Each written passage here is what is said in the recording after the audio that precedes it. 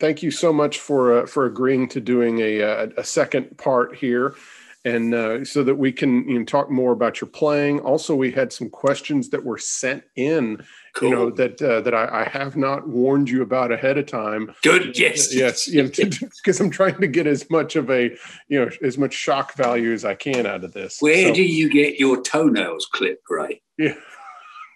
Yeah. Mind your own business. Yes, mind your own business. I go to the little nail joint down the street, and they have the beautiful women there. They do a great job. All right, so I hadn't thought of that. I may have to have a look at that now. Yeah, my wife and daughter go to the nail. They go get pedicures, and they say that there's older gentlemen that go Really? in there and they get their nails just cut, and they don't get their Well, you're not getting near my nails, darling. I've been spending years making those right. Yes, you know exactly how to do it. All right. Yeah. So one thing we didn't cover in the first part was we didn't get to talk much about your playing. So That's true. Yeah, it's like we spent so much time talking about your history, and so one of the questions, and this was actually one that was sent in by a reader, and let's see. Oh yes, so Callan Turner asked, how does Ray see the fretboard, as far as chords and scales? So when you're playing over, yeah. So let's talk about how you look at the fretboard and scales and chords and such. Well, that's an interesting question, because it was I'm going to move this back just a little bit. Okay. I don't know about most players, but damn light coming in. E. Excuse me. And those are my channels. I go between those.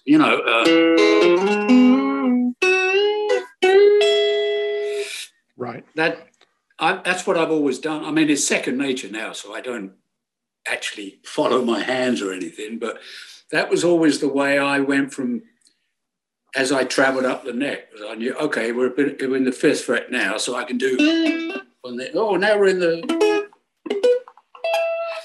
That's the simplest way I could describe that, okay. And that's how I had it.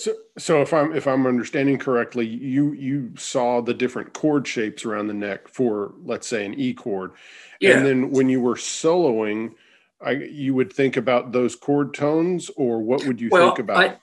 I don't anymore, but when I was first starting to play, and I can remember this, that was the easiest way to go from one to the next, and on up. Right. But it's not a conscious thought anymore, but that's how I started doing it, thinking about it. Yeah. And then in your solos, because you're a very much a spur of the moment, kind of in the moment kind of player. So but would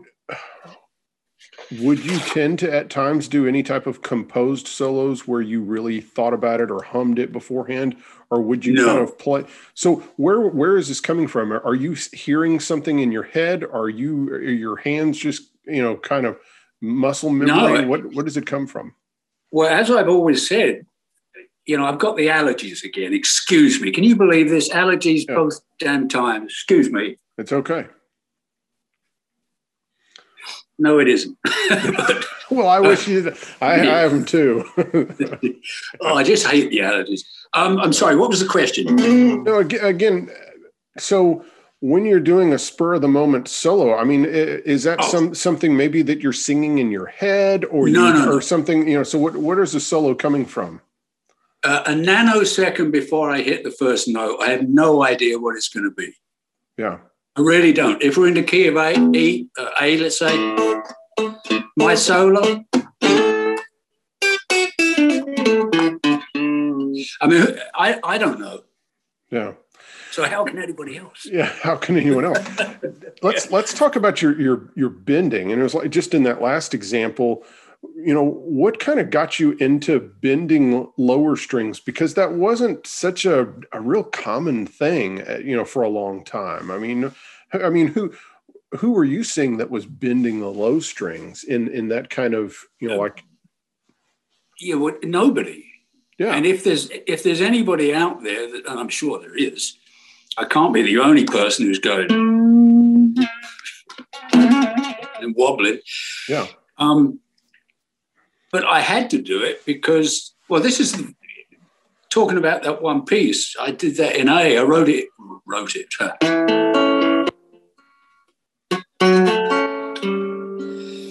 And in A, I mean, I can just about play it in A, but it's pretty hard. I just suddenly thought, well, how about? And I went, oh, okay, practice that, get the fingers up, and that's what. And then I changed it to D because it's a lot easier. Yeah, play it in D. Is okay. Make sure yeah.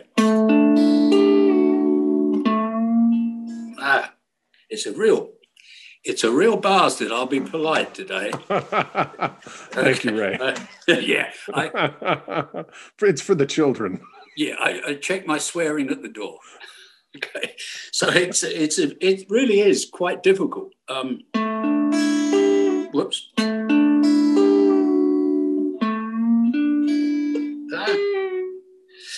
Let me do it once right.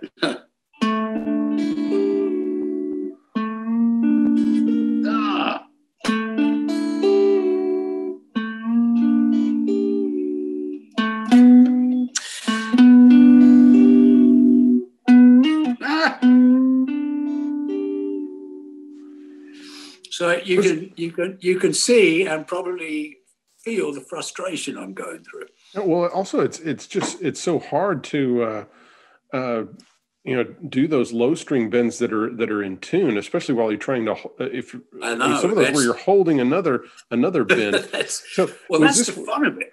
Yeah, the challenge. Yeah, I can go, but when you do.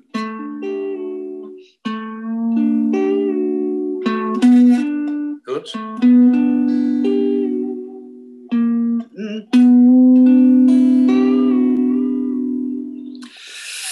And I've been doing that all my life, pulling the strings down forever. Right. These, I started to write something around this. The second part would be. Well,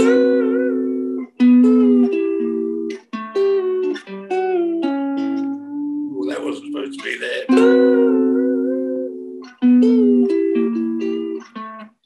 Oops. Whoops, that's wrong. Well, anyway, I haven't finished writing it yet, but yeah, it's all that bendy stuff, that somehow I can feel the tension on the string and know that 9 times out of 10 it's going to be in tune. Yeah.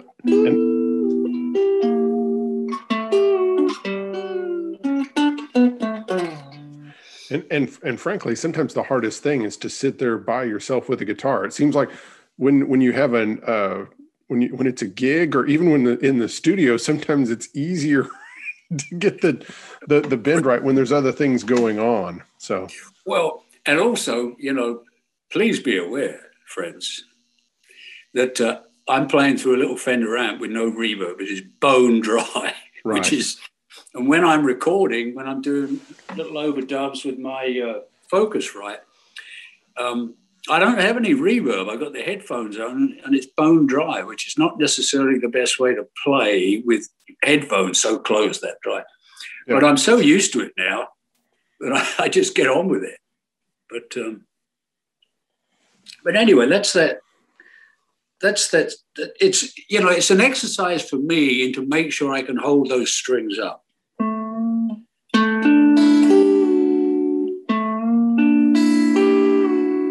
Oh, it came down a little bit.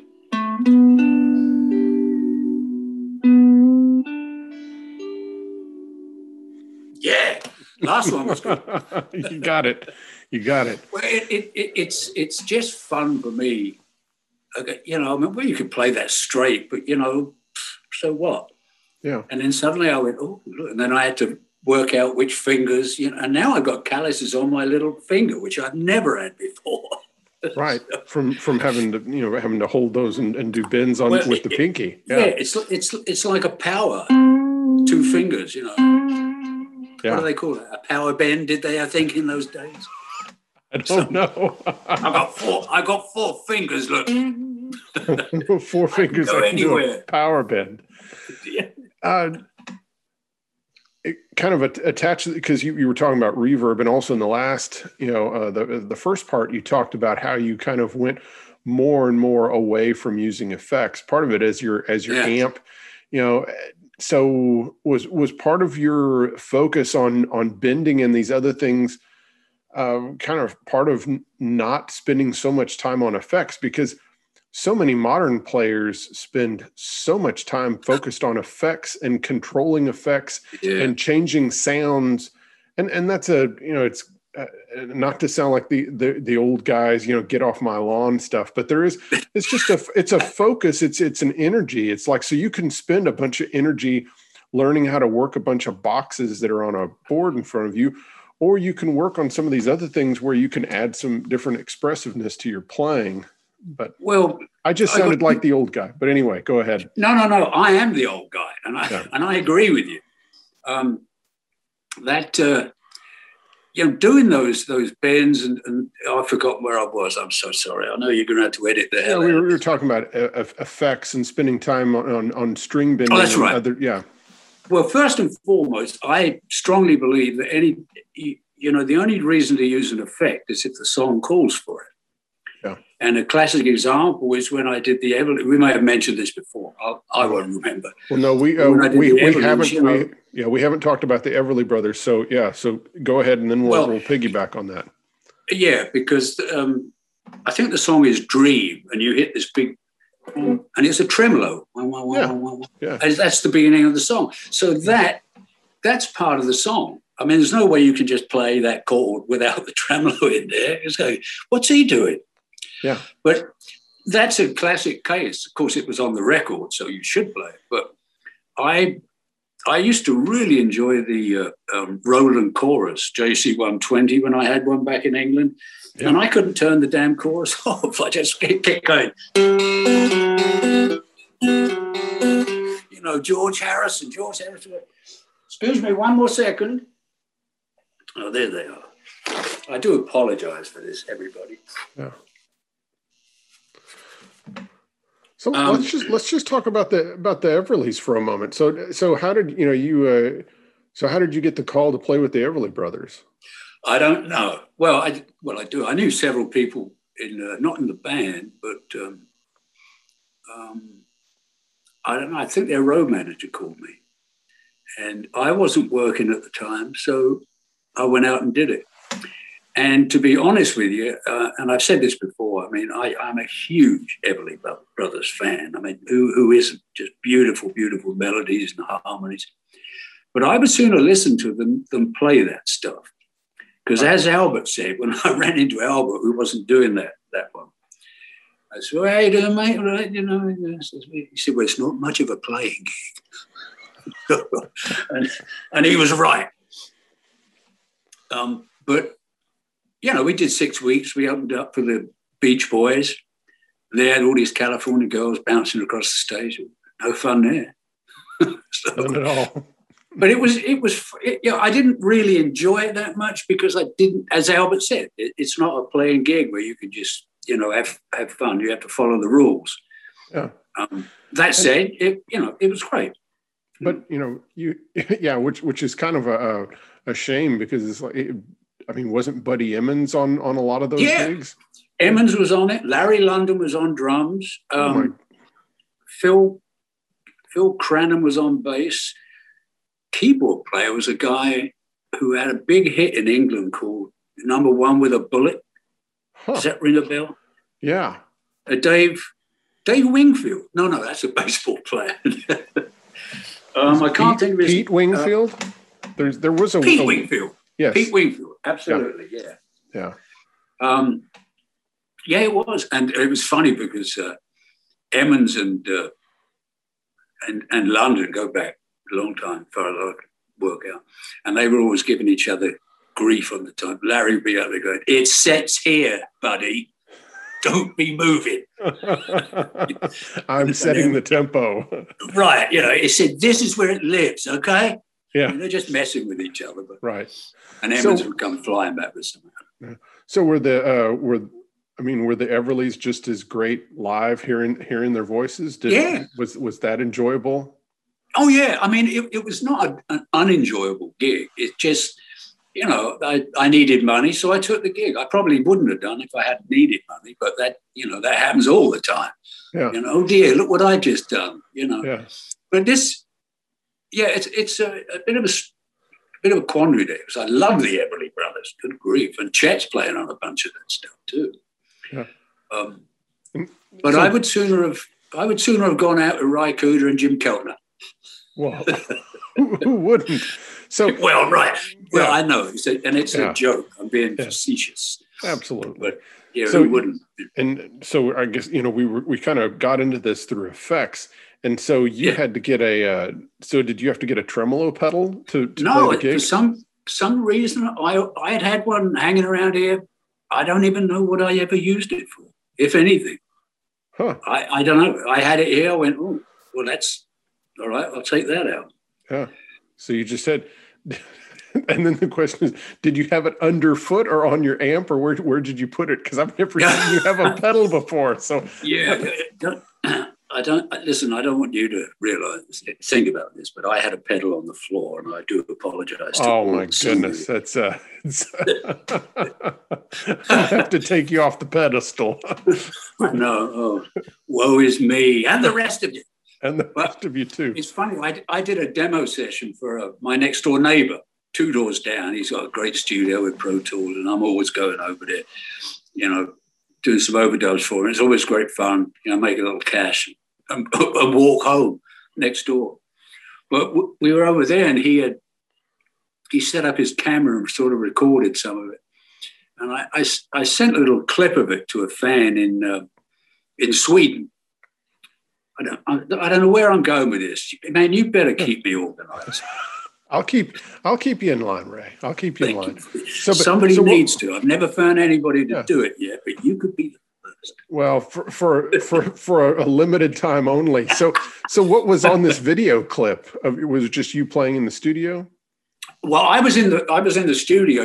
All you could hear was the guitar, and it was I was doing some of these or something like that. I found some more of those. Look.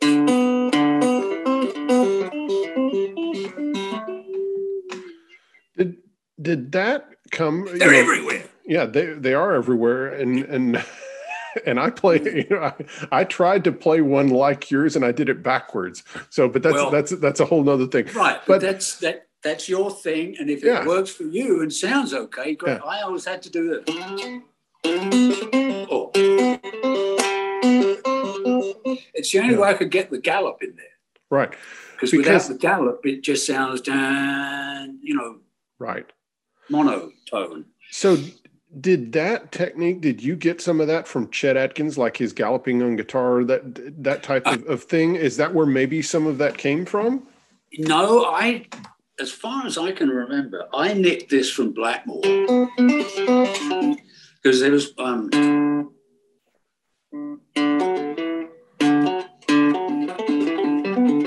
now that was the thing. That's where I stole it. It was one of the songs on the Purple thing, and the lick went.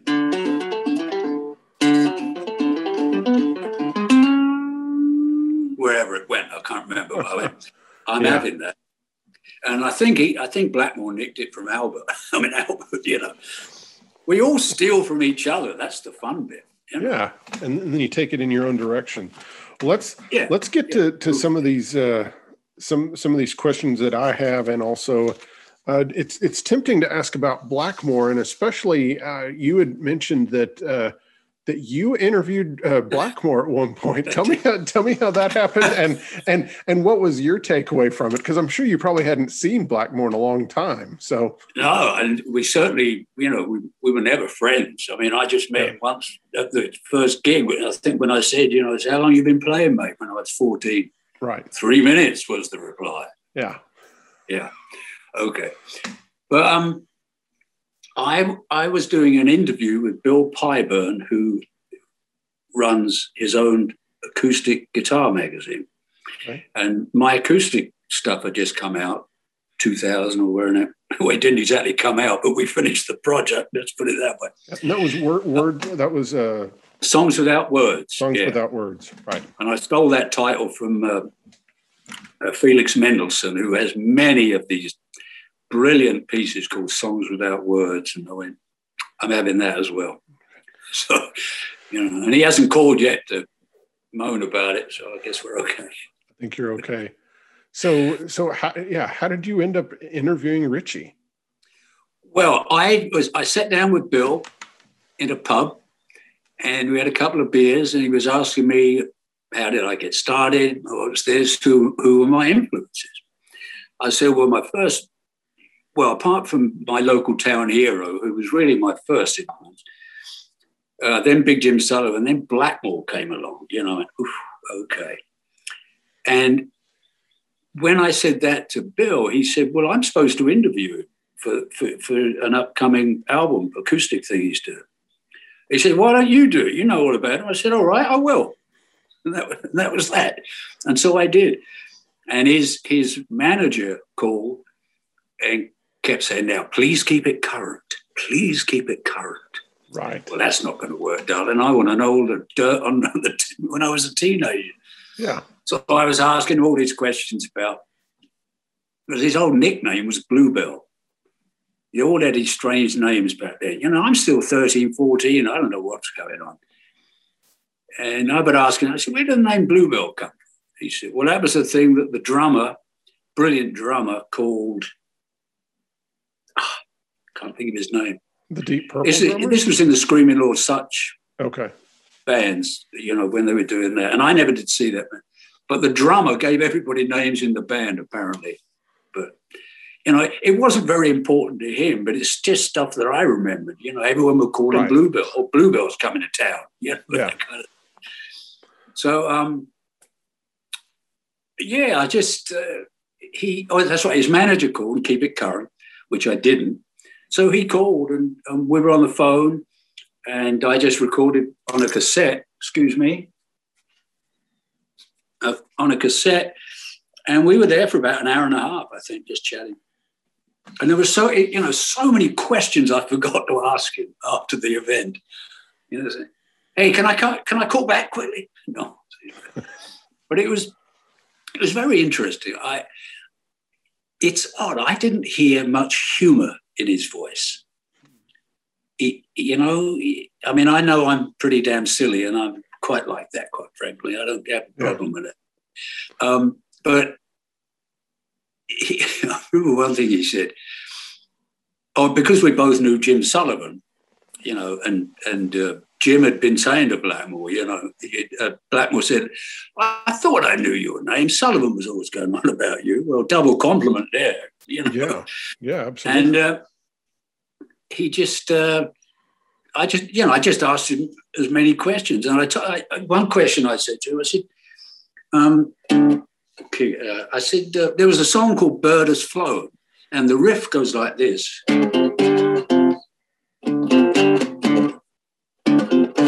Oops.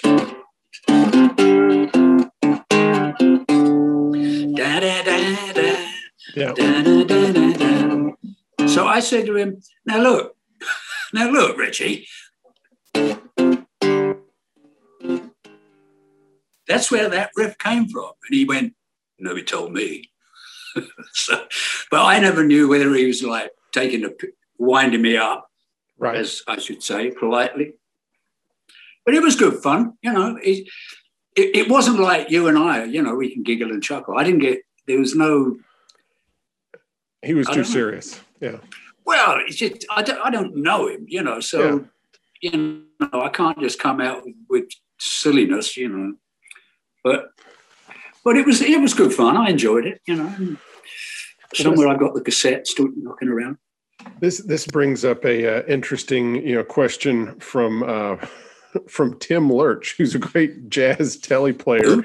And Tim who? Tim Lurch, and great, like a solo jazz, you know, telly guy. And he wrote, he said, how difficult was it for an Englishman with strong opinions to get along with the Good Old Boy Network in Nashville? Does the phrase KMA mean anything? You're going to have to translate. No. Yes. Well, go on. No, you don't need to translate it. Kidding. No, yes. I wouldn't dream it. No, it's an interesting question. Yeah, strong opinions, absolutely. But I got on with those guys, you know. I mean, as I said in the last one, I think, you know, I can't remember who it was, but they all used to jokingly say, get that guy who talks funny, plays the telly. Yeah. Not in that accent, you know. Right. No, I got on with most of those people, I believe, you know. But there's no telling. Because I'm not afraid to say boo to a goose, I must say. Yeah. Oh, political correctness there. You won't be able to say boo to a goose soon, you know. No, there's a lot of things we won't be able to. No. Animal cruelty. PETA on their way up my driveway. Now. Yes, they're on their way now. They're coming out of your mailbox. Yeah, okay. There they are. Yes. Well, you're going to have to wait. Yeah.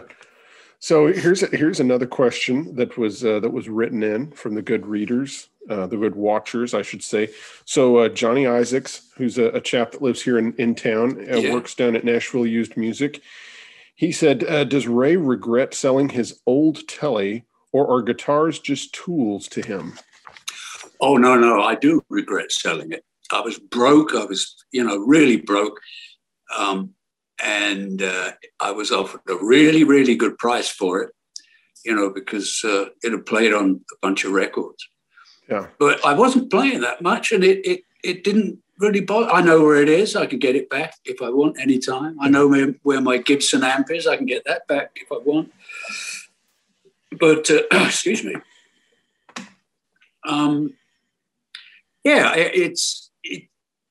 No, they're not just tools. They're not just. No, I was very attached to that guitar, and I'm not sure whether I would have sold it to somebody I didn't know. Now I think about it, I'm not sure, because I did want to know where it went. It was like my birds we spoke about, the parrots. I think, didn't we, last time? Yeah. Or do we? I don't know. Yeah. And I wanted to make sure they were going to a good home, you know. But I don't know. I do. I could get it back if I wanted, but I'm not playing that much these days to warrant paying him what he's probably going to ask me for to get, you know. But yeah. So I guess that kind of answers the question. And yet you would have I guess a connection with certain instruments, because there's certain instruments that, you know, you connect with that, you know, that are magic when you pick them up and you feel like, oh, I feel at home on this guitar. And others that don't. That's right. As I said, when I bought it, I just bought it acoustically, and it sang like a bird. And I went, that's the end of that. And then doctored it up a bit, but just the tone of it. And it was a rosewood neck, which I like. I'm not particularly what do you call these? Maple. A maple neck. Yeah, I was going to say blonde.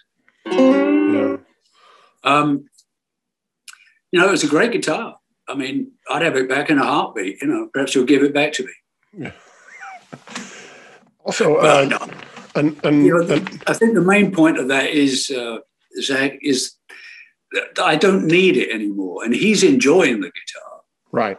So, you know, then I made some money that I needed at the time. You know, everybody was happy.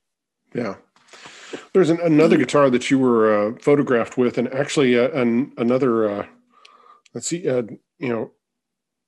Yes, Daryl now owns the G&L Broadcaster that you used to have. I remember meeting him. Yes. So tell us a little bit about that guitar. So did Leo give you that, or who gave you that from G&L? I'll tell you the whole story about that. Yeah. And the reason why it only sat on the stand when I did the Starlix video. Because I had an endorsement with them, with G&L, I was flying out to LA to do that, the Starlix. And I called him up and said, would you mind having get somebody to send one of those guitars over there for me? Save me dragging it from Nashville. And they went, what? What? Why? What? So anyway, they didn't supply it. Well, I guess they did supply the guitar in the end, but they made such a damn fuss about it, that I lost all interest in the guitar and the company, and swiftly sold it.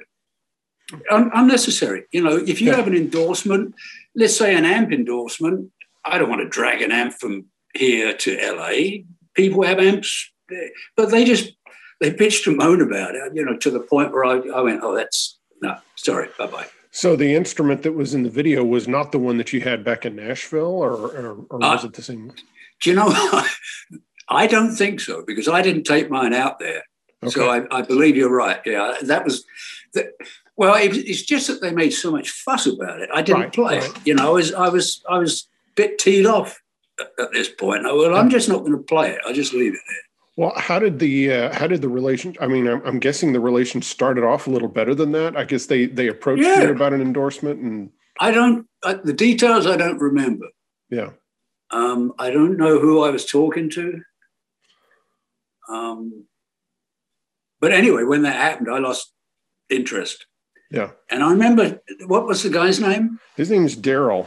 Let's see. Yeah. Let's see. Yeah. Altamont. Yeah. Sorry. Okay. Well, I remember meeting him at one of the vintage guitar shows here. Yeah. And I think, if I'm not mistaken, he bought that guitar that day from me. Okay. Or was it? I think he bought it from Grun, but it might have gone through a couple different hands. So who knows? But he's the one who owns the guitar currently. Well, okay, then it must have been when we were at that vintage thing. He must have had it with him or something. Okay. I think I signed it. I'm really not sure. Excuse me. Yeah. I've always wanted to do that on camera. Yeah, excuse me. Pull yourself off to the side. Okay. So that led the guy before, the note before, thinks I'm opinionated. So no, I hope I answered his question, but yeah. Okay. Was it a good guitar?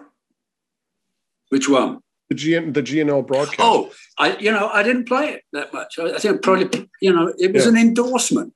I already had my telly. That would have been a second guitar. Why I even signed up, I don't know. It's been so long now, but when they made such a fuss about supplying endorsees with equipment to save them traveling around the country with the damn thing, that was. I'd never heard of that before. Yeah. So anyway. So let's, so this was another, Adam Nixon asked about what are some memories of working with Martin Parker, the drummer? In my autobiography, which is finished but not edited and certainly not in print, there's one line in there where I say, if there's one person I'd like to see walk up my driveway right now in his big old overalls, it would be Martin Parker. Yeah. I love Martin to death. He was a wonderful guy. And we worked on a lot of sessions together and various things. I mean, he used to call me the tea bag. And I'll leave the silence there because you may remember Nancy Pelosi. Yeah. Anyway, I've interrupted myself again. You've got some editing to do here, Zach. Yeah, so Martin Parker, of course, probably most famous for playing. I guess he played with Skaggs after you did. Yeah. He also played with Vince Gill and Patty Loveless, and fantastic drummer. Oh, great! But he was just that good. I mean, he played drums just like he looked. He was that good old boy, Yeah. just I loved it. I loved it. It's funny you would ask that question because that's in the book. Yeah. So yeah, he was a great guy. Sadly missed. Tell us about getting to know Carl Perkins. Well, a drinking pal of mine, a running mate of mine, also English over here at the time, he started managing Carl. Excuse me. And so, eventually I got to meet Carl, and Carl had heard of me because of the Skag stuff and everything. I'd certainly heard of him. So we, two guitar players having a chat, and we got to know each other a little bit. And it was probably after we got to know each other a little bit, he sort of came over one day and said, Ray, I can help you with get you one of the Apollo Hair Systems endorsement, if you like. After I got up, I think he was actually being serious the first time. And I said, no, look, I've got party hat made out of skin. I don't need no hair up there no more. Yeah. Yeah. Ooh, it lapsed into a bit of Yankee there, or Southern, I should say. Oops, sorry. But anyway, Carl was great. And this, every time we were in the same room, he would go, don't forget the endorsement. Yeah. Don't forget that skin. It went back and forth. And he was such a wonderful person. He and his wife. It was a funny name. Valda. Both wonderful people. I think it's Valda. Both wonderful people. Yeah. And he and I giggled and chuckled a lot, both being guitar players.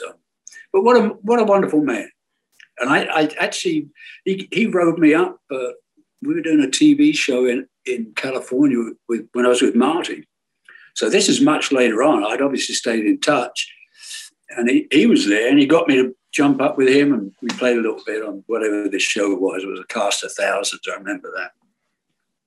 But that was fun, Carl's doing his thing, and I'm doing mine, and we're grinning away at each other. Does that thing spin around then, Carl? Yeah. Does it spin at all? Like your bow tie? He was serious about his hairpiece. He didn't, Yeah. I'm sure he could joke about it, but yeah, he was not going to be seen without it. Oh no!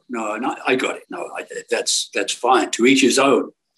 But you're not about to get one of those things on my head, thank you. Yeah. I got too many rascally mates who are just going to pull that off. Oh, look what Flecky's got. Whoa! That's right. Unless you get it glued on like a pelt, which, many people do. He was great fun to be around. Great fun. Yeah. That's about it on Carl. Yeah. Great fun. You did the Starlix video, and then of course many years later, quite a few years later, you did the Homespun video with Happy, and and it was nice in that he interviewed you during the video, and he asked lots of good questions and clarifying questions, which was kind of a godsend to us the watchers. Well, listen. If it was a godsend to you, it was an even bigger. Why am I using that word? I'm not a religious man. It was a godsend from somebody else. So, yeah. And he, take me back. Sorry. Yeah. I've forgotten where we were. What Happy Traum was interviewing you and how it helped in the. Yeah. Okay, sorry. Yeah. Well, so we sit down and I had a band there. It was Larry Nectar was on piano, Martin Parker was on drums, and Mike Leach from the Memphis Boys. From the Memphis Boys and Reggie and all that lot. He was on bass. He became a good friend of mine. In fact, he called me up once and said, "Hey, Ray, I've got a new girlfriend. Can you suggest a nice restaurant to take her?" I mean, why would he call me about that? I don't know, but I was flattered. I think I sent him off to the Airborne out by the airport, that restaurant out there. Oh, I don't know. We're not going there anyway, are we? Yeah. But so Happy, so it was helpful to you also having Happy ask you questions during the it was more than that. I keep drifting, and I apologize. Yeah. It was way more than that, because when we'd finished all the tracks, Happy said, well, now, just tell us what's going on there. And I went, well, I'm playing, or whatever it was, you know. Mm-hmm. And that was about all I had to say. So Happy said to me, he said, I see. You're like Dr. John. I'm going to have to ask you all the questions to draw it out of you. And I said, yes, please. Yes, please. Yes, please. Draw it out of me. Yeah, please. I mean, answering questions is fun and easy, you know, even if you don't know the answer. Yeah. But no, that really was a, because I didn't know what to do about it. You know, I'm not a, you know, a teacher or a professional at that stuff. You know, I show, I don't teach. So anyway, it was great that he asked me the questions, and now you know, Dr. John and I are really good pals. Yeah. This is Dr. John, and this is me. This is you. So another interesting thing about that video is the fact that during that time period, your '68 Telly was stolen. Yeah. And I think you had just gotten it back for the video, perhaps, but it wasn't in playing shape. I hadn't. Yeah. Okay. No, in fact, that was a Telly Glazer lent me, and Glazer said, "Here, this will work." He said, "I know what you like," and he was right. I didn't even need to touch it. Yeah. So that was the one I was playing on that video. But yeah, it was. Tell us about the guitar getting stolen and getting it back, because I mean that hardly ever happens. You know, the stories of a guitar. You know, because most of the time it's just the guitar gets stolen. But how did it get nicked and then returned to you? Well, a friend of mine had just come to town, and he was staying in a hotel. I lived in Goodlettsville at the time. And he, excuse me again, sorry. I'm so sorry about this, everybody. Oh, you're good. If you lived in this town, you'd be sympathetic. Ooh, allergies. So all right, where was I? You were living in Goodlettsville and telling the story of how the guitar got stolen. That's right. So this guy called me up, and he was staying in a hotel, and I knew him and his brother from D.C. His brother was a guitar player, and he was a bass player. So he called and said, "Oh, we'll get together." I said, "Oh, I'm just going in to play some racquetball." And I went out to start the car and it wouldn't start. So I needed a jump. And he very kindly came over and jumped the car. And I already had the keys in there. And I went, well, I don't want to turn the keys. I'm only going into town for a couple of hours to play and I'll be back. In that time period, I came back and my dog was inside instead of out where I left her. And I shouldn't have walked in there, but I did. The telly was gone. A pair of beautiful handmade boots. I had $500. These like kangaroo skin or whatever, just called. You know, Marty's Bootmaker. Right. Wonderful boots. They were gone. A boombox. Who cares? An expensive camera, but I'm not really a cameraman. But the guitar was the main thing, you know. And then, before I lose my place, he it's kind of confusing now. A good friend of mine up in Kentucky, I was just talking to him on Messenger, Randy Hayes. Do you know Randy Hayes? I don't. Okay. Guitar player, used to play with Keith Whitley. Oh. And, oh man, how I can drift. I'm trying to think of why I'm bringing Randy into the thing now. Because he must have had something to do with getting the guitar back. Oh, that's right. He was the one who told me that he was working at Glazer's Corner Music at the time. Right. And at the time, Glazer was coming into Corner Music a couple times a week. Glazer had his little workshop there in the back, I think. I remember that. So this guy walks in and apparently Randy said, it's all a bit confusing to me and muddled, and I really don't know the whole true story, but he went back and this guy took the guitar in and then Randy took it back to Joe, and Joe went, oh, yeah. So Joe called me and he said, are you sitting down? I said, yeah, you got my guitar, haven't you? He said, yeah. Pretty weird. And the guy who found it, or some guy in this chain of events, told me that when he bought it from a pawn shop and said when he bought it, it was covered in mud and smelled of rotting flesh. Ugh. Oh, I'm looking forward to getting that back. Yeah. But that was his description of it. And when I got it back, minus the strap, which I'd had for years, and it was given to me, but not at the time. He ended up playing bass for AC/DC, Cliff. But he gave me this strap, and I just turned it inside out so you could slip, you know. Am I drifting again? No. Am I drifting again? So, but what a miracle to get that guitar back. I know, you know, it was amazing. And as I remember, you know, there was Joe.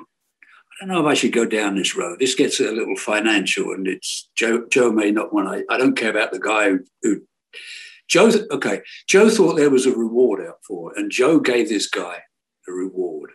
And I know his name, and I'm not going to tell him, but yeah. he tried to, you know, screw people over their work tools. You know, I won't mention his name, but anyway, so it was all rather confusing. Yeah. But eventually I get it back, and off we go. Yeah. But lucky me. Yes, very lucky you. Tell me about how Songs Without, you know, we kind of touched on Songs Without Words, but that was, you know, how did that come about? Well, I have a real, like a lot of players, I have a real love for classical music. And, you know, I was talking to somebody else today about this. You know, I just let classical music wash all over me because it's, you know, I don't read music and it's way over my head, but I understand light and shade and melody and timing and phrasing and this. And now and again, I'll sit down and work out this lovely little, where, you know, these classical parts where they go, you know, the spacing is just ridiculous. And I'll sit down and learn a couple of those things now and again. But basically, just washing over me. And I started to write all these acoustic pieces, you know, and I always called it innocently, or insolently, I should say, my version of classical music. You know, I mean, it wasn't classical, but it's about the best I could get it. And, you know, I still love classical. You know, things like, you know, and that's going to go on the end of that. So that, you know, something like that is very classical sounding to me.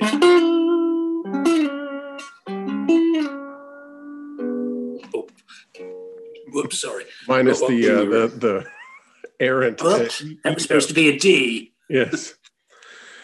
Go on. And so that was cut just using an acoustic guitar. And, yeah, I did that at a friend of mine's studio, and he just set the studio up, and he was learning Pro Tools. So that was kind of fun. Yeah, you know, Chip Woody, thank you, Chip. And yeah, I didn't know what I'm doing. I'm just sitting in there playing these tunes, and eventually, but you know, we got all the parts and the data and everything. And I took everything over to my friend Brendan Harkin. Do you know Brendan? Over at, what's the studio? I can't think of anything these days. It's really a pain. But I took it to Brendan's studio there. And he's the guy who mixed the Paganini thing too. Right. Yeah, that's our next topic. Yeah. No, it isn't. It's now. Okay, it's now. No. It's now. So yes. So what kind of again, no hair, but where the harebrained idea of playing of learning Paganini? Sorry, that was lame, but I did it anyway. Really? Yeah. Where the idea to do the Paganini thing? Are we out there already? Okay. Had we finished the last little bit about? Well, finish talking about Songs Without Words then. Oh, okay. So I wrote all the pieces, and one of them is really classical. I think it's whoops. Nope, that's not right. Anyway, it's really involved, but I had this section in the middle.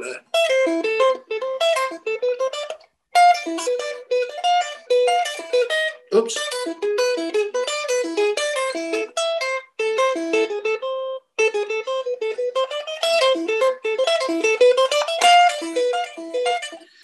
And I tried to do that. But then I could make it work. Now I can't. But it's, you know.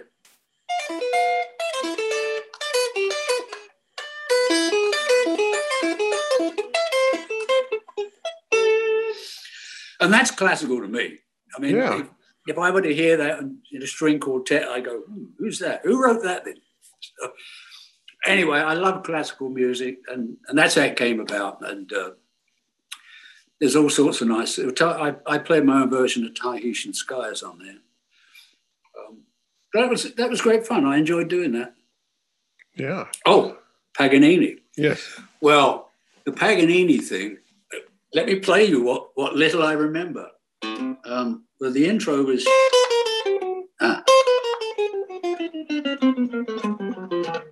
Except that I went.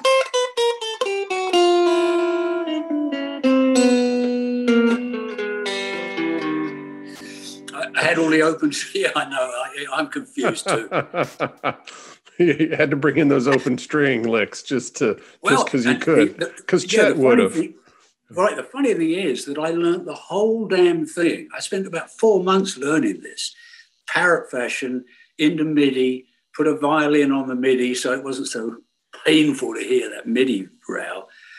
And I would just go over section by section. But that was the intro. I haven't played this in so long.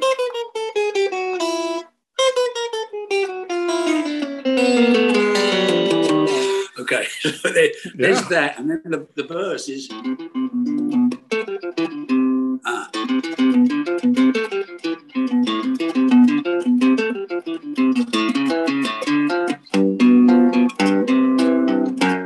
And that's where I grind to a halt. It's something I should have played every day, because you've heard the thing, you know, and at my tempo. That was about as fast as I could get it. And I never once played the whole thing through without a mistake. I mean, it's so involved. Yeah. I mean, it's all this. Oh, it's just amazing. But I had so much fun doing it. And it was really a labor of love. I just wanted to know what he was doing. And when you listen to, you know, it played at the regular speed, it's like, there's no way you can hear the notes. And I don't read music to sit down and learn it. So I just did it parrot fashion. But what I did enjoy was that because I got a pretty good stretch, I could get, instead of going,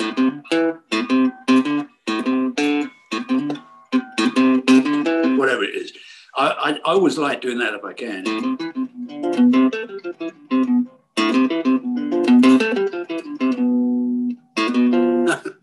Yeah, we'll see. There you go. So that proves that I did learn it, though. Yes, you do. Yeah, you learned the pieces and you put them together. And honest. It is, and that's such a hard piece. Yeah. Oh, I can't imagine taking the little segments and learning it and recording it. And then, yeah. Well, and there's one beautiful piece. I don't know if I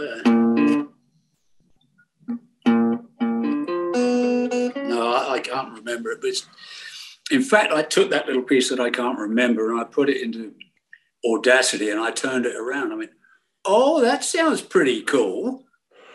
And I learned that. And from that piece of music, when I turned it around, I wrote a piece for Jim Sullivan that's on YouTube. I can't think what I called it. Okay, anyway, yeah. But it was really difficult to learn. But I was doing it at my own pace, and I wanted to see what was going on. I mean, Bela, there's another tune of Paganini's called Moto Perpetuo, Perpetual Motion. And Bela plays that at the same speed as the violin players. Wow. I mean, I didn't even know he played classical music. It just knocked me out. put me in my place, my little Paganini bash. But it was great fun. So I really enjoyed it. And then I took that again. I recorded that here on Cubase. And the only reason I had Cubase in there is that my friend in England who actually showed me how to make a computer work from ground zero, you know. So, hey, wait a minute, what's this paste and copy thing? I keep going back and I remember the link, but I'm trying to remember, you know, everyone's laughing, Tony's laughing at me. But in essence, he helped me through the process technically. And by the time I had it all down in parts, I took it over to Brendan. And somewhere here, I have the microphone I recorded that on. It's a $10 Labtech mic. It sounded great. It sounded unbelievable. Well, the D60 Guild had a lot to do with that. But so I take it over to Brendan, you know, no reverb, just he pulled out a few string scratches. We sort of messed around with the arrangement. But I took it over and he said, I said, yeah, I just recorded it. He said, what do you record it? I said, I got a little $10 Labtech mic. And he went, I've got mics downstairs that cost me $5,000. You know, I mean, he's a serious engineer. And he said, you come in here with your $10 sounding like all full and rich and big. And he didn't have to do anything to it. You know, a little reverb. But hats off to Tony for that, because he got me technically up and running on that. But great fun. Yeah. In your autobiography that's as yet to be, you know, printed, you said it still needs to be edited. You wrote a bit about Roy Nichols, both about his. Tell us a bit about his influence, and then you know, kind of getting to know him a little bit later on in his life. Yeah, it's a bit hazy actually, but I'm not even sure that we ever met. I think so. I maybe a Haggard gig when I was with Scares, but I honestly don't remember, which is dreadful. But anyway, we spent a lot of time on the phone. You know, I called him on his birthday and things like that. And this was really sad. So if I start to cry, stop the tape. Okay. No, let me get the crying over. Yeah. So I'm talking to him on the phone, and they're over at I can't think of the studio. They're cutting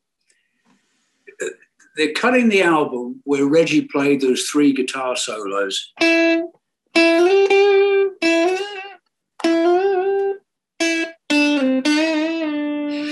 Remember that? Oh yeah, that's the way love goes.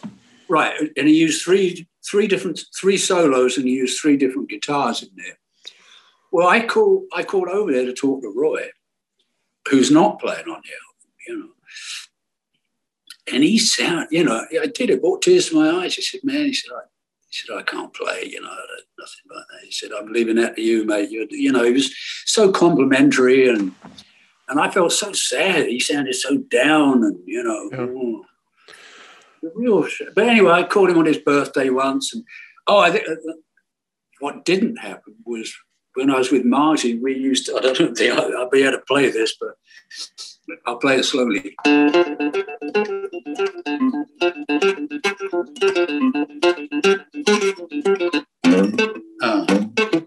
Yeah.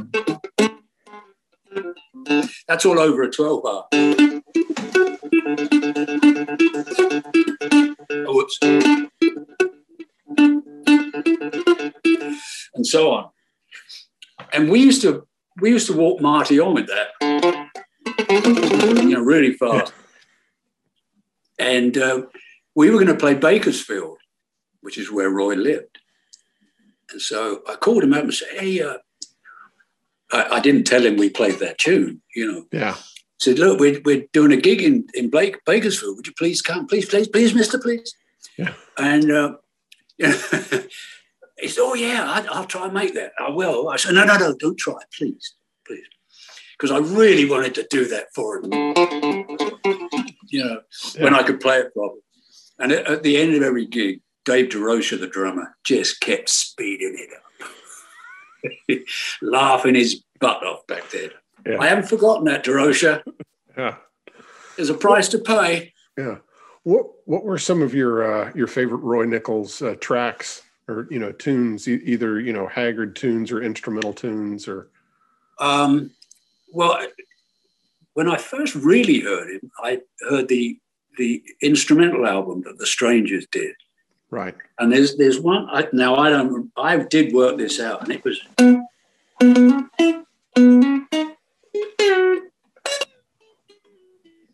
I can't remember the tune. Yeah. And some of those in there, those weren't they. But it was just his tone. His tone was just in your face. You could tell this, I don't know if he had eye action. I don't think we ever spoke about it. Funny the questions you don't ask, isn't it? Too late. But he between Blackmore and him, and that's why I wrote that tune, Templar Treasure. I don't know if you've ever heard that, have you? Yeah. Yeah, that was the one you did for the Louis. Yeah. Yeah. The Nashville guitars. Nashville guitars. Oh, that's his lick.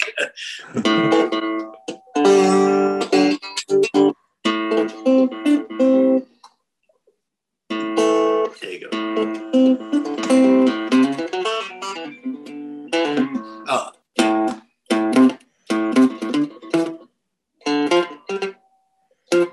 I can't even remember the damn thing now. Oh, it's just. But that was under the influence of both Ritchie and Roy Nichols. Well, both of them. Yeah.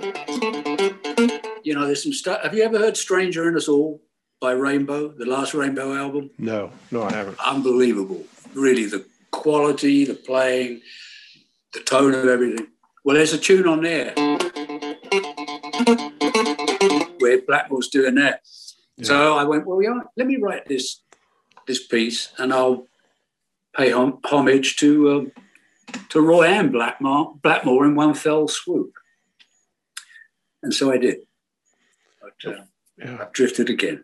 Great tuning and great players. And yeah, you're right. Roy had one of the best, teletones ever. And somehow he was able to get such a fat, bridge pickup sound on a telly that, he could, I know. I never asked him about his strings or anything. I don't know why. Silly.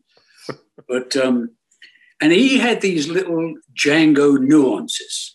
Yes. Just, he thought, he's going to go for 4 or 5 Django notes, and he just maybe hit 2. You knew it had that feel of Django's playing. Just beautiful, I thought. Yeah.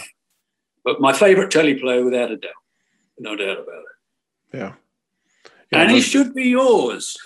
Yeah, I have those Stranger instrumental albums and the live albums. I was talking to the public, Zach. Oh, okay. Well, I agree 100%. Yeah, they need to get those. Yeah. I'm sorry. It's an old line of Chet's there. That's why I said that. Chet would say things like, well, that's my opinion, and it should be yours. Well, that wasn't bad. That sounds like a vaudeville thing. Yeah, well, Chet used to say, he had all these lines, and Richard Smith, guitar player? Yeah. Well, Richard, we should talk about that, the 17 guitar players on one track in a minute. Yes. We can do that'll be next. Okay. All right. Now get me back to where I was. You were talking about Chet and Richard Smith, and you were talking about Chet kind of having a bunch of kind of sayings that he had. Yeah, he had all these. So Richard can do Chet's voice brilliantly. And right at the end of this piece, which was called Slightly Above Below Average, which is one of Chet's phrases, and the phrase came from, I think it was Bill Pybo was there, and John McClellan, various people. I wasn't there, but Chet was on the floor recording some stuff. It must have been years ago. And Chet looked up and said, well, what do you think, boys? And nobody would say anything. And he went, oh, I see, just a little above below average. Huh? So that's what we called the tune. because and right at the end, Richard just goes, "Oh, that's my opinion, and it should be yours." And you couldn't tell the difference, as you can with mine. But but that was fun. And that track, if I'm not getting ahead of you, that track, I remember John came round here. He said, we'd already done Galloping Guitars for the album project. And John had done tracks with Vince and various other people. So he came around one day and he said, we need to write something so people can jam on it a little bit, And I can't remember what I played now, but John played his first section, which was in A. Mine was in G. And I remember I had a diminished thing. Does that sound diminished to you? Well, then you need help. No, I can't remember the lick, but it was a cool lick, and it was the first thing that fell out off my fingers, which is I find that still to this day amazing. You pick it up and go, and that stays with the song. Usually the better the song, the easier that is, of course. But yeah, it was. I forgot where I was. Yeah, you're talking about the 17 guitar players and playing the Chet. Well, that's right. Yeah, and that was I can't remember what I played or John, but it's a great little track. Charlie McCoy's on it, Brent's on it, Johnny Highland. There's a whole slew of players, and John did his bit, whatever it was. And so it was just A sections, B sections. And Jerry Donahue flew his in from England, as did Mark Knopfler.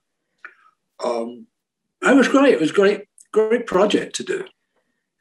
And once we had all the parts done, we just copied and pasted,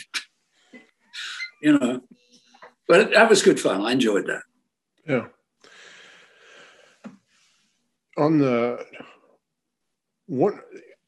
You use the different sound, on a normal 2 pickup Telecaster, you use those all 3 sounds, well. A lot of guys kind of tend to focus on just one, usually the bridge pickup, but you kind of really thought about those different sounds and used them depending on the tune. There's only one tune that I can remember where I used the middle, both pickups. Yeah. And that was a Skaggs record. I can't remember what it was called. But I'm either on, low or back here.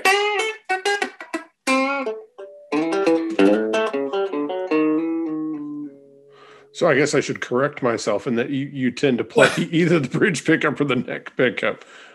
Well, I don't mean to contradict you there. No. But, I mean, I can't remember the last. I never use it now. It's either back or front. I like to play soft, sweet stuff. Who said that was sweet? That kind of moment.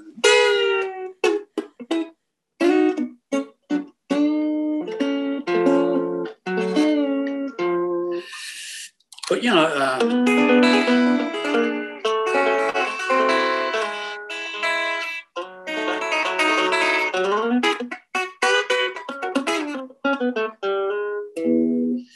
I mean, it's just a matter of what the vehicle, what song you're playing, really. Yeah. But here's the tone in the middle.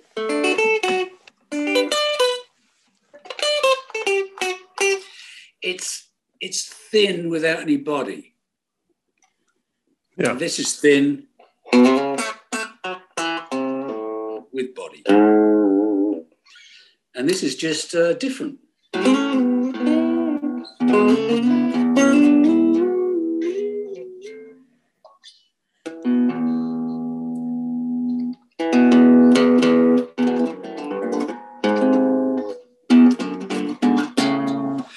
Okay, I'm back. Okay. Sorry. So, did you actually get a baby powder endorsement? No, but I tried. Because you mentioned before you put the baby powder on the neck of the guitar, and Right. yeah. Well, I sent off to Johnson and Johnson, more tongue in cheek than anything. Yeah. What am I expecting? A big case of baby powder. Yeah. And I also believe I sent one to the super glue people, just for the hell of it. I could afford glue and baby powder. No, but the Johnson and Johnson people wrote back paraphrasing that. No, I don't think we really want to get into anything to do with music, thank you. Something like that, some stuffy old. Oh, okay. But all right. Well, hey, I've got another little. Oh, you got another question? No. Go ahead. Play. I should say I've been messing around with this.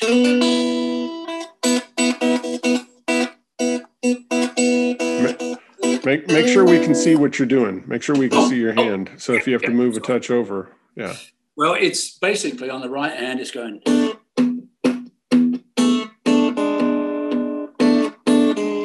That thumps all the way through it. Well, not all the way through, but yeah, a little bit. So it's just an E.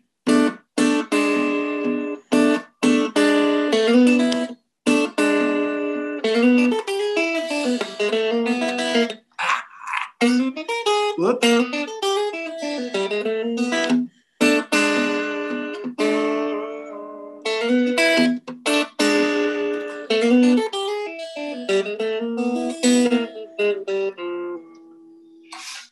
And that's all I've got of that. Yeah.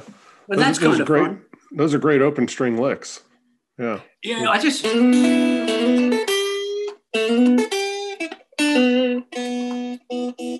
Was a sensitive tuning guitar.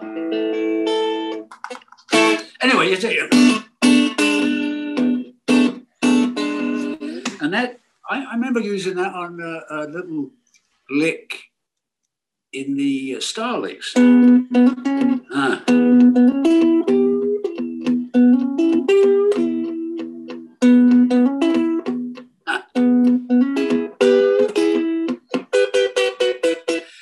I stole that lick from Roy, Irish guy, Rory Gallagher? Rory Gallagher. Oh, Rory. Sorry, thank you. Yeah. Rory Gallagher, yeah. He had that. It was an A, I think.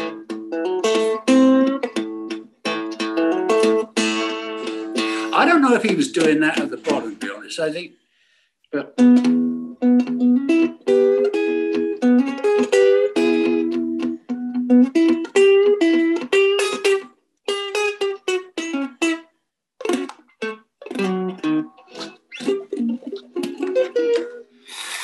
all right.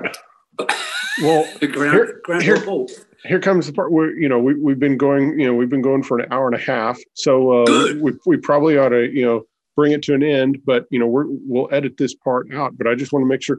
Was there anything that you were like, we've got to talk about such and such? I mean, because I think of course we did. We had part one, and then this looking at I didn't cover everything that you had made notes on, but also that covers a lot of the stuff that's in your autobiography that you're going to put out. So I can't remember what's on the list now that I sent you. I mean, we covered 90% of those things. So I feel like, I feel like we're at a good point, unless there's something that you're just adamant that you wanted to make sure got in there. There are just two more licks I was going to share. Okay, sure. Let's show the licks. And this one, it's well, I'll just play it. This was at the end of an instrumental I had.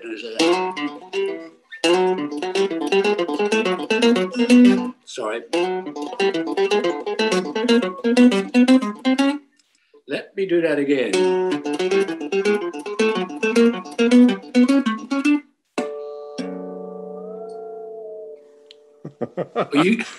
You can't see that, can you? You can't see it. Exactly. You can see the whole first part. So just play the ending part where you're doing the bass note and then the bend behind the nut, so we can see that.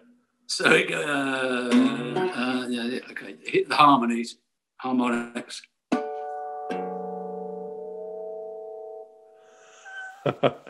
So if I'm seeing correctly, you're hitting that low, the licks in G, and you're hitting that low G note on the E, and then you're bending up what like that. Well, it's actually in D. Okay, you're hitting the F sharp note. Okay. Yeah, it's the whole thing was in D. Okay.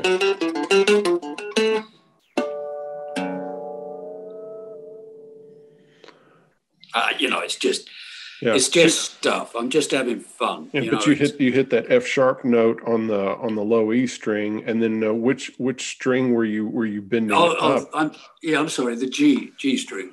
Okay, so you're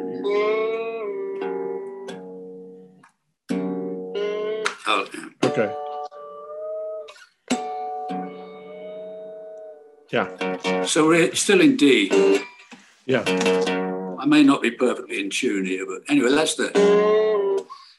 Yeah, but because you're hitting the harmonic, it's another note, and then you're pulling it up. Okay. So the G is the harmonic G is still ringing, so you can get that.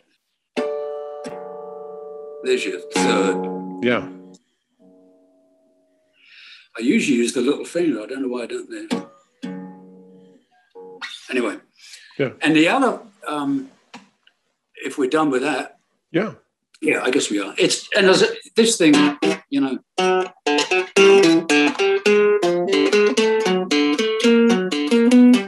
augmented. And the other thing I wanted to share was, this is a really good pre-bend exercise, I think. Whoa, pitch.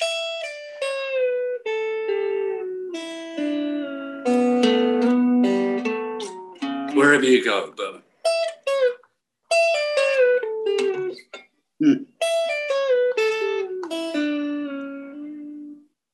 When I started with the little finger and I already have that note pushed up. Actually, I don't. I go, oh, yeah. As you come down on that one to that note.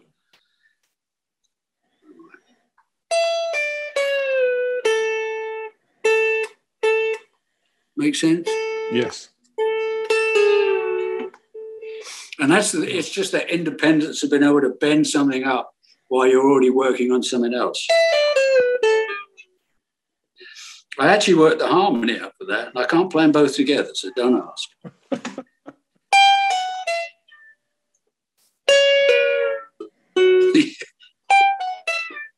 See, the fingering is different there. What I need to do is do it like this, which is even harder. Anyway, those just, if you're into pre-bends, it's a good little exercise, because if you're into pre-bends, they've got to be in tune.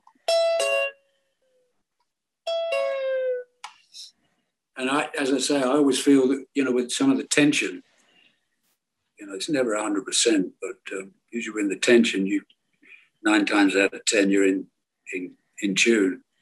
Anyway, that's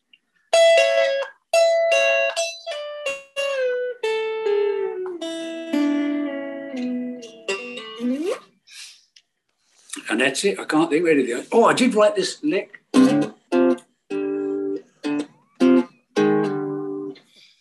I saw some kid playing this once. He went, no. Oh, I know. Somewhere else we were in tune. And he looked at me, what do you think of that then? I said, well, you're not playing it correctly. And when I played it to him, with the 5 underneath, why they call it fourths? Well, I guess it's because it goes 1, 2, 3, 4. But to me, it's a 5 underneath. He was doing it.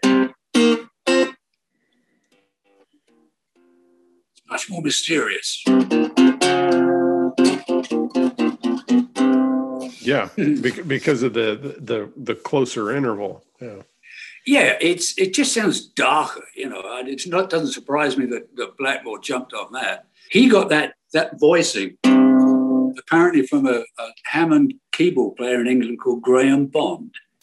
Okay, yeah, from the You Green may have Bond heard their name. organization. Yeah, I never saw him play, but apparently he was a very dark lad into the dark arts and witchcraft. Apparently, I don't know. I never met it, but that's certainly that's scary stuff. So were you joking about the dark arts, or was that really something? No. It was really something. He was into that, and so that was something that musically that he felt, communicated that in some way. I guess I have no idea, but apparently Blackmore. I read somewhere that Blackmore said, he really liked those dark voicings that Graham Bond was coming up with. Yeah. But, yeah. So much stuff to talk about. We can just keep going for hours. Yeah. Yes. Well, Ray, it's time for a glass of wine. It is. It's time for a glass of wine, and it's time to let the kids out and all those things. So, Ray, thank you so much for doing a part 2 interview. So we my could, pleasure. Cover some questions from the Peanut Gallery and also just cover some of your other eras of work, and then especially getting to talk a little bit more about your playing and do the string bending and those pre-bends and all that stuff. And thank you so much for doing this, Ray. It's my pleasure. Anytime. A real treat. So any time for any of you. And thanks for sending the questions in. That was nice. Yes, it was. Thanks. Thank you, guys. All right. Well, thank you, Ray. Thank you. My pleasure. See you next Thank time. you, Blake. See you, people. Have fun. Be safe. Be careful.